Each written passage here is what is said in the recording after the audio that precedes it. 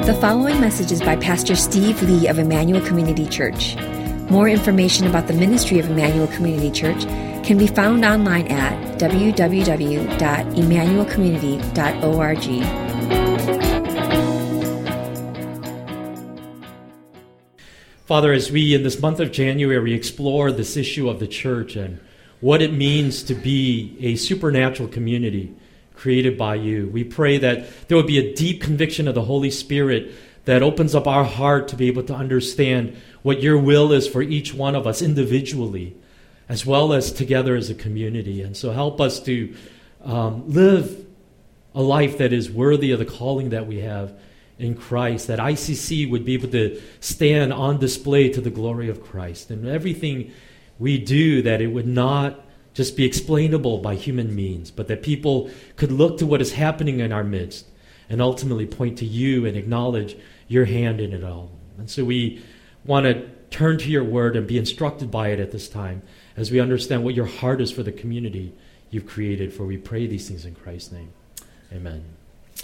So as I said last week, in this month of January, we are looking into this issue of church. And the particular aspect of it we're looking at is the community created by God. And the theme verse for the series is Ephesians chapter 3, verse 10 through 11. It says, "His intent was that now through the church, the manifold wisdom of God should be made known to the rulers and authorities in the heavenly realms, according to his eternal purpose that he accomplished in Christ Jesus our Lord." And as I said last week to introduce the series, the church is the ultimate expression of God's wisdom in the world. That's what the Apostle Paul says. In other words, if you want to understand what God is about, what he is accomplishing in our world, what the Bible says very clearly is that the first place to look is the church of Jesus Christ. The other passage that we looked at last week is Ephesians 2, verse 14 to 22. And because it is so foundational to this whole series, I wanted to take another look at it again as well. And it reads, "For he himself is our peace," speaking of Jesus, "who has made the two groups one and has destroyed the barrier, the dividing wall of hostility, by setting aside in his flesh the law with its commands and regulations. His purpose was to create in himself one new humanity out of the two, thus making peace, and in one body to reconcile both of them to God through the cross, by which he put to death their hostility. He came and preached peace to you who were far away, and peace to those who were near. For through him we both have access to the Father by one Spirit. Consequently, you are no longer foreigners and strangers, but fellow citizens with God's people, and also members of his household, built on the foundation of the apostles and prophets, with Christ Jesus himself as the chief cornerstone. In him, the whole building is joined together and rises to become a holy temple in the Lord. And in him, you too are being built together to become a dwelling in which God lives by his Spirit." And so in essence, what Paul is saying is that by dying on the cross, Christ tore down this wall of hostility that existed between God and us. And so as we find that peace with God, a second wall of hostility is torn down, which is the hostility that exists among us as peoples.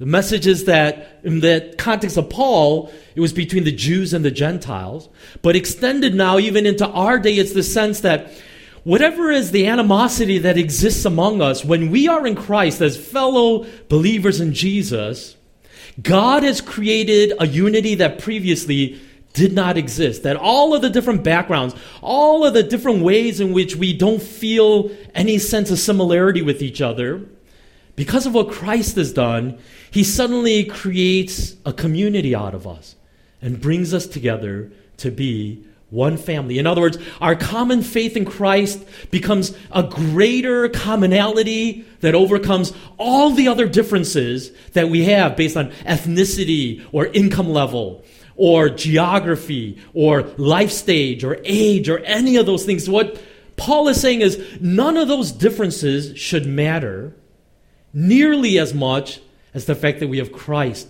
in common with each other. As a supernatural community created by God, then the church has what we could describe as supernatural breadth. In other words, if someone looks at a local church and says, oh, I figured it out, I get why you guys are together. And if the truth is, we would all be hanging out with each other, even if we weren't believers, then I think you could really honestly say there's something wrong with that community, right? There ought to be some aspect of breadth, meaning that sometimes when you look at the church, you say like, wow, this is kind of a funny group of people to be all sitting under one roof together. And hopefully there ought to be something like that spoken in every local church to say that this is an act of God. This is something that we cannot explain by any other way. Then there's got to be some ingredient here that is bringing these people into a family like this. That's our focus for last week's message as well as today's message is supernatural breadth. But then we can also say that this community created by God ought to be characterized also by supernatural depth. In other words, the relationships that we experience with one another ought to go so much deeper than as if we were just a social club. You know, it's talking about a commitment level that resembles much more an actual family in terms of what we're willing to do for one another and the depths to which we will go to show love to each other. And so that supernatural depth dimension of the church is what we're going to explore in the next 2 weeks to come. Okay? I was thinking about this whole idea of Christ tearing down walls of hostility among us, and it made me sort of think about this whole issue of the food laws that existed in the Old Testament. Now, if you know the Old Testament law, when God gave the law to Moses, he basically included in that law a whole list of what he called clean and unclean foods. And the list is extensive about what you could eat and what you could not eat. Now, there were a lot of issues raised as to why God added this. Like, why does it matter what you eat or what you don't eat because you're a Jew? And so a lot of theories were thrown out to try to figure it out. And a lot of people speculated maybe it has to do with dietary health concerns, you know, that God was concerned about their health. And so he forbade them from eating things that were going to be bad for their health. But I don't think really that's the point, okay? Most of us know that Jews cannot eat pork, okay? That's a pretty obvious one. But the list of animals is really long. I mean, it includes camels, hares, mice, ferrets, eagles, bats, lizards, frogs, owls, snails, tortoises. These are all animals that Jews cannot eat, even today, okay? And you look at this list and, you know, you say like, oh, well, gee, I always wanted to taste eagle, you know, but I guess that's a bad food, you know, so you cannot eat that because it's unclean, okay? Why did God do this? The main issue is not about health. It's about fellowship. To keep the Israelites as a distinct and separate people from the other nations, they were given these food laws. One of the most important ways that we distinguish ourselves as unique among other people is by what we eat and what we don't eat, right?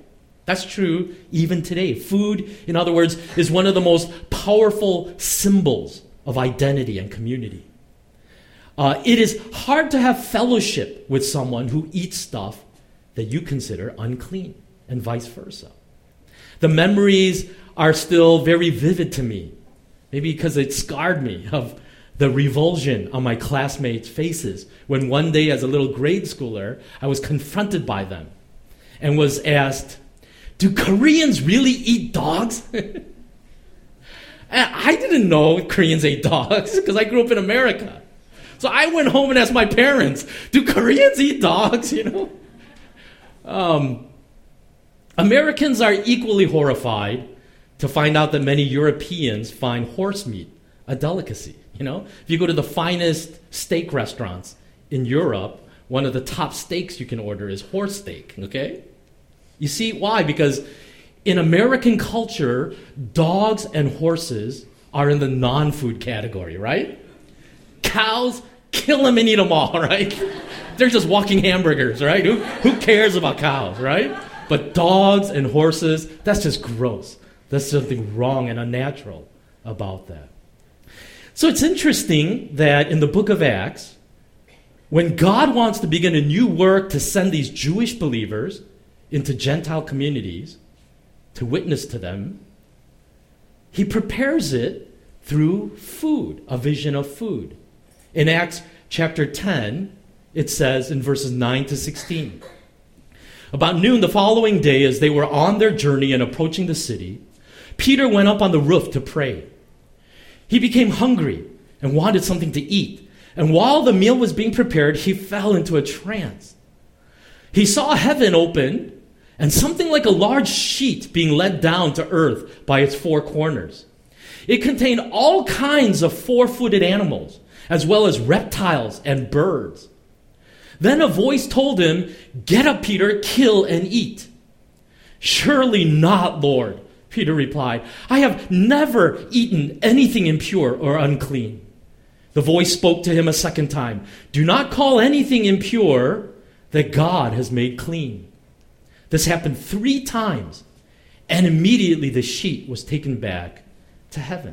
And it's interesting that right after that vision, this God-fearing Gentile named Cornelius approaches Peter, and it opens up this whole new door of gospel witness to the Gentiles through these Jewish believers. But before that witness could happen, this wall needed to be torn down, didn't it? Right? Because if I refuse to even step foot in your house because of the junk you eat that I consider disgusting, how can I possibly have fellowship with you? And so God prepared that road through this vision to Peter. And through this vision, God was telling Peter that these food laws that once separated Jews from Gentiles was being destroyed through what Christ has done. Now, all food was declared clean. Snails, have at it, Eagle, if you can kill one, eat it, okay? It's just pretty much everything is clean. You can eat whatever you want. But what I want you to notice particularly is how repulsed, how utterly disgusted Peter is at what God tells him to do. Because you can understand that. Your entire life you considered this to be food you cannot eat. This is not food, and suddenly God is telling you to eat it. And you can understand the resistance in Peter's heart. I think Peter's reaction illustrates how even if Jesus tears down walls of hostility among us, there still is a work that needs to be done in our hearts, isn't there? To accept others into our fellowship. To overcome what have been our biases and our judgments toward other cultures and other people, and to say, can I really be in fellowship with these people? This is a lesson that God had to teach me as a missionary in Kenya. Shortly after arriving in Kenya, we had our first weekly worship service that we held every Sunday night. And I shared this before with you in the past, but seated around that circle was basically a Canadian, a New Zealander, a German, an Australian, a couple Kenyans, and then our family. And because most of the long-term missionaries were on furlough when we arrived, even though it was my first week, I was sort of put in charge of the worship time. And so I found these British songbooks in this unoccupied house in the mission station, and it had over 200 songs in it. And so I found a dozen of them, and I handed them out to the circle, and we literally went through the entire songbook to try to find one song that we all knew in common. And we could not find one song that everyone knew. The closest we got is this old school song. I don't even know if you know it, called Pass It On. Do you guys know that song, Pass It On? It only takes a spark to get... I don't even want to sing it, but about half of us knew that song, Pass It On. And so it wasn't enough to sing it, so we just put the songbooks away. And we ended up singing God is So Good about 20 times, okay, as our worship. We just kept God is so good, God is so good. And let me say this, is when I got home that night, after that fellowship time and worship time was done, I felt so alone. I felt so lonely. I felt so homesick. And I remember that night having this feeling of thinking, how is this place ever going to be my community, my family? I have almost nothing in common with these people. Like, I can't even sing the songs that are so meaningful to me because no one else knows them. Because they didn't sing them in Australia or Canada or wherever. But over those 5 years in Africa, in that small mission community, we saw God transform us to a group of ragtag people that came from all over the world into a genuine family of God. And I want to tell you that by the time that I left after those 5 years, I had experienced some of the most powerful moments of worship and fellowship with that group of missionaries, who at some human level were so different than me, and yet as we found Christ together, there was something so incredibly powerful about that experience. It was like Peter being told to eat this unclean animal and saying, I can't. And yet God said, what I have declared clean, don't you call unclean. I am breaking down the walls of hostility that exist among you so that you can come together and be one people, one family, one single community. And I want to say this.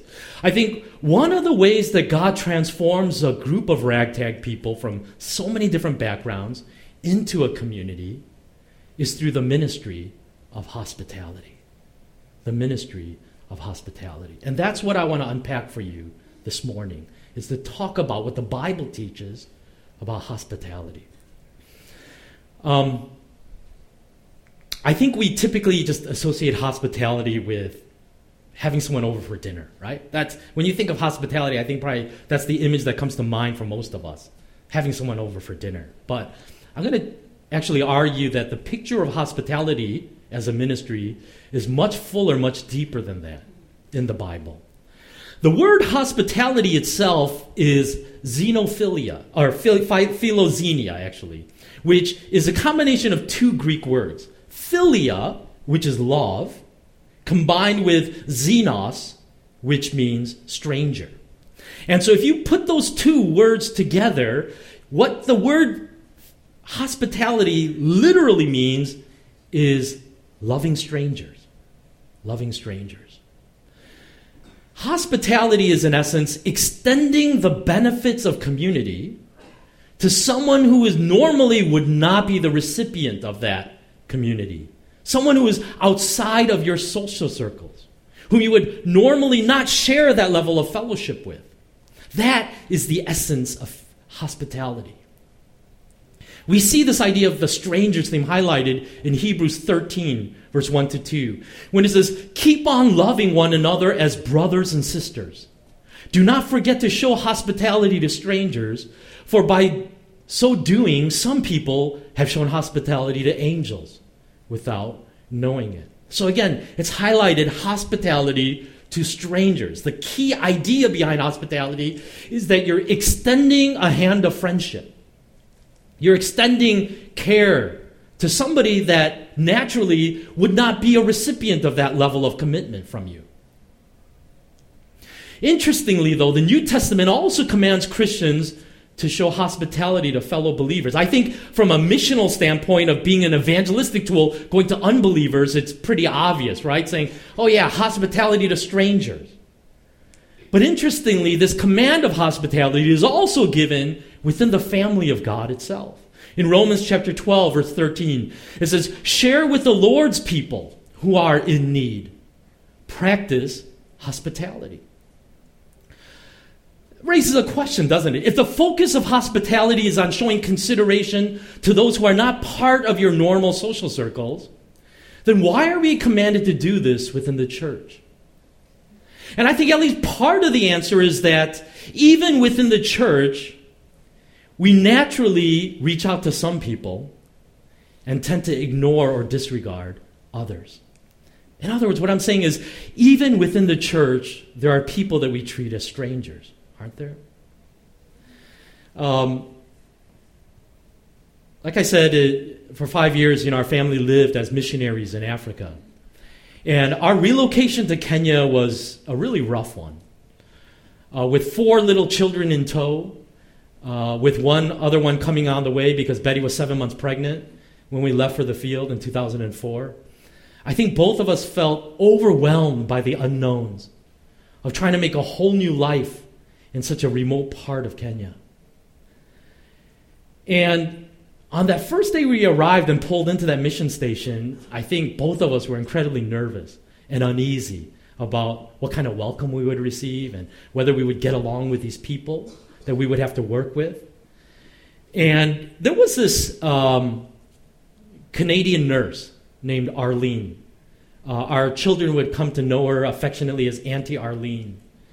And what she had done, she was one of the veteran missionaries that she had been there for over 25 years in Kapsawar.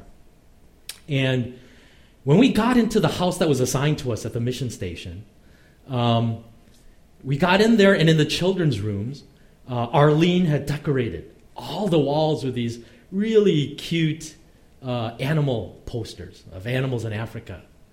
And then each child had a little bucket with their name on it.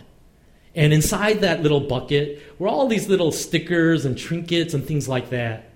And the kids just giggled over it because after we were literally traveling from New York to get out there, it took almost 2 weeks of travel to finally arrive at our destination. And the kids were exhausted and they were scared. They were, we try to prep them for life in Africa as best as we can, but the truth was they looked like little mice, like cornered and huddled. Couldn't imagine what life was going to be like out there. But when they saw those little buckets and they got into them, they were suddenly lighting up. And then that evening, Arlene had us over for an unbelievable home-cooked meal that she cooked for us in her own house. And so we had this amazing dinner and then hours of conversation in her living room afterward. And what I want to say is this. Through these small but thoughtful acts of hospitality, Arlene was giving a message to our scared and uncomfortable family. You're a part of this community. You're welcomed here. We're so glad you've come. We're so glad you're here. And I want to say this. By the time that I went to bed that night, I think both Betty and I believed that this little remote hill in Africa could actually feel like home one day. And that was the power of the hospitality that was shown to us that day. That's the power of hospitality. Helping the stranger to feel a part of a community like they belong. What I want to ask you is this. Who are the people who may feel like strangers at ICC? Which ethnic groups are likely to feel marginalized? Which age groups may feel neglected? Who is likely to feel overlooked or ignored in our community? Because the truth is, there are some who feel that way in our midst. And I want to argue that these are the people that need our special attention and love and hospitality as a community. My prayer is that even through the course of this message, that through the Holy Spirit, that flashes of faces that are in this room may be brought to your attention of people that God is convicting you to extend hospitality toward. Romans 12:13 says, share with the Lord's people who are in need, practice hospitality. I want you to notice the connection between helping people in need and this ministry of hospitality. Like I said, when we think of the word hospitality, we most often just think about having someone over for dinner. But that's actually not the way hospitality was understood in the ancient times. It may involve having someone over for dinner, but it was much more than that because life was much harsher than it is today. The typical picture is of a person traveling, and when they arrive, they have nowhere to go. You don't have supermarkets or hotels in those days. And so that person needed all the help possible when they don't have the network of friends and family to help them out. We understood this dynamic of hospitality when we were missionaries in Africa, because anyone who would visit us, we had to take care of everything for them. You know, when someone would come from the United States or visit from the UK or Canada, it's like they come not knowing where we are. We lived out in the bush, in the middle of nowhere. And so when they arrive, you realize you have to have everything. You have to cook a meal for them because they have no groceries, they have no food, there are no restaurants to go to. They're like little children. You know, you got to set everything out for them because otherwise they'll die out there. You know, they're not going to survive. It was a matter of survival. And I think that is the basic idea behind hospitality as we see it in the New Testament. It's basically saying it's about helping somebody, extending friendship in any need that they may have. And it's particularly looking to those who you don't feel obligated to help, but saying, I'm going to do what I can to help that person out in their moment of need. So what does it mean to practice hospitality as a church? Well, I want you to go back to what I said earlier, right? If we keep in mind that the goal of hospitality is to offer the experience of community to those that we would normally not extend it to, then I think it opens actually a whole list of creative ways that we can show hospitality to the people in our church. I do think inviting people over to your house for a meal is a wonderful idea. And I know that some of us fear it because either we're too busy to cook or we're not very good cooks. But if that's your case, just cater the food. It's okay. It's not the biggest deal to cater a meal, even if you have guests over. But even more than just having people over to your house for dinner, I just want you to think about if that is my fundamental goal, is how can I reach out to someone in this church who may struggle with finding community here and making them feel more at home? What are the things that I could do to make it easier for them? Maybe it may be something as simple as greeting a newcomer that comes to our church. Maybe the truth is, with all the new faces that we're seeing in our church, you've never felt obligated to say hi to any of them. Say, well, I don't know them. I don't know where they come from. They're probably the friend of somebody here. And so it's not my problem, you know.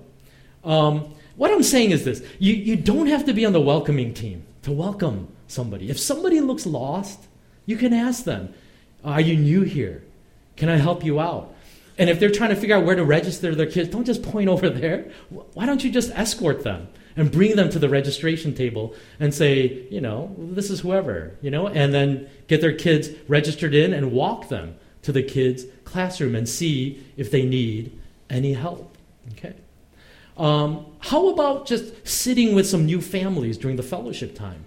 I think one of the habits we can get into during the fellowship hour is to always sit with our own inner circle of friends that we sit with each week.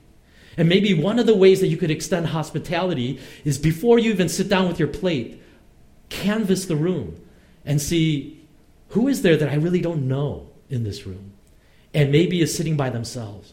And I can extend hospitality to them and let them know that we're glad you're here and we're thankful for your presence. I know that there's some traditions in our church of families vacationing together. Every year in the summer, you guys go out somewhere together, whether it's the Dells or Lake Geneva or something like that. Why not invite one of the newer families in our church to join your group when you go on vacation this year? The list could go on, but I think the bottom line is this, is who can I extend a hand of friendship to that in all natural circumstances I wouldn't because of God's love? 1 Peter chapter 4, verse 8 to 9 says, above all, love each other deeply, because love covers a multitude of sins. Offer hospitality to one another without grumbling. Like in Romans, that Romans 13 passage we looked at, we see the command for Christians to show hospitality toward one another. But in this passage, there is an additional command, and it's to do so without grumbling.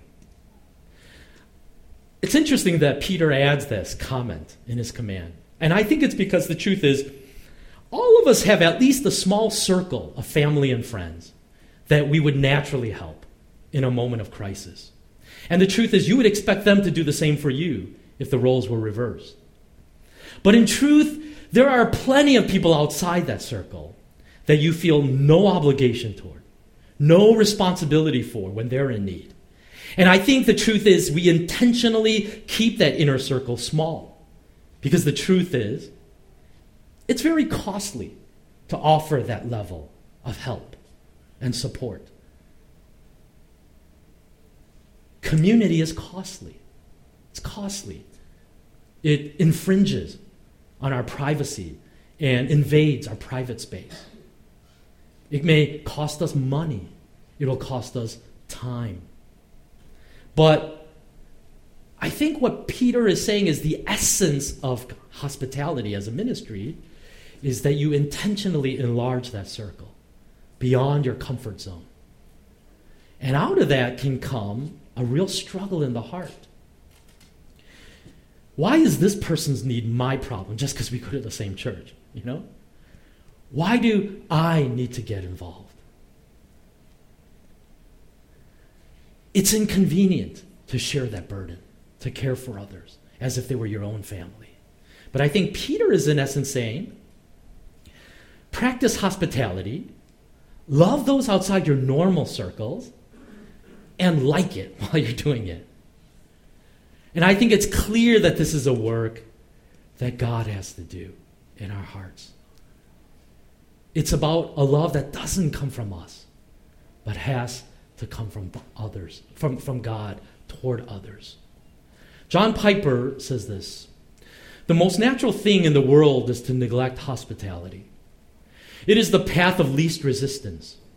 All we have to do is yield to the natural gravity of our self-centered life. And the result will be a life so full of self that there is no room for hospitality. We will forget about it and we will neglect it. When we practice hospitality, here's what happens. We experience the refreshing joy of becoming conduits of God's hospitality rather than being self-decaying cul-de-sacs. The joy of receiving God's hospitality decays and dies if it doesn't flourish in our own hospitality to others. You know, I grew up in a home that was on a cul-de-sac. Do you know what a cul-de-sac is? Basically a dead end, right? That's the neighborhood I grew up in. Now, that's not the actual picture. That's not the house I grew up in. But it looked very similar to that kind of a circle where the road just ends. It's interesting when you live in a cul-de-sac because nobody comes to your neighborhood unless you belong there. In fact, there was a sign right at the start of our street that said no outlet. And it made it very clear to strangers, don't turn into this road unless you have a purpose being there, you know, because it doesn't go anywhere. It ends in a dead end. Okay? And as a result, that little circle of houses, it was really a tightly knit community. You know, we all knew each other really well. In fact, one of the families was sending us gifts even when we went to Africa, you know, every Christmas, you know, because they just loved us so much. And you would see little kids riding their tricycles and bicycles in the street. And it was almost like the 1950s, you know, because there's no through traffic. You know, no one drives through our street because it's a dead end. And so you would see, you know, housewives out there talking to each other as they're walking their little strollers around and things like that. That was the street that I grew up in. And it made for an incredibly cozy community. But, as John Piper alludes to, what may be good for neighborhood design is not a good approach to life.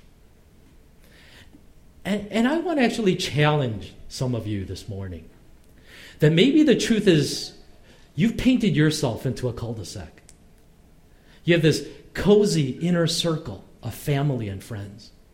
And you've got a big no outlet sign at the start of your street. A do not enter sign to let strangers know that they don't belong there. And I want to challenge you that maybe what God is inviting you to is to discover this ministry of hospitality, to let what you have received from God flow into the life of other people who are desperately in need of experiencing community. How do you become this kind of person that can be generous in hospitality toward others? I think, as Scripture makes it clear, the only way this happens is if you first experience that hospitality of God toward you. And what the Scriptures say is that the cross of Christ is the greatest display of God's hospitality toward us. In 1 Peter chapter 2, verse 10, it says, "Once you were not a people, but now you are God's people. Once you had not received mercy, but now you have received mercy." That's what the gospel says to each of us. Do you realize that once you were on the margins, you were on the outside? You were not part of the community of God. But because of what Christ has done, he brought you into this family and allowed you to experience community in your life. And out of the riches of that understanding of God's love for me, I want others to experience that same hospitality and love and community. That's the only way hospitality and community can truly happen. We can't turn it into a program or a ministry or sign up more people in our welcoming team and have more ushers. It just doesn't work that way, does it? It has to be God doing a work in your own heart, melting that wall of hostility, melting that self-centeredness, and extending a hand of friendship to somebody that you normally would never think to cross path with and have fellowship with. Let's pray.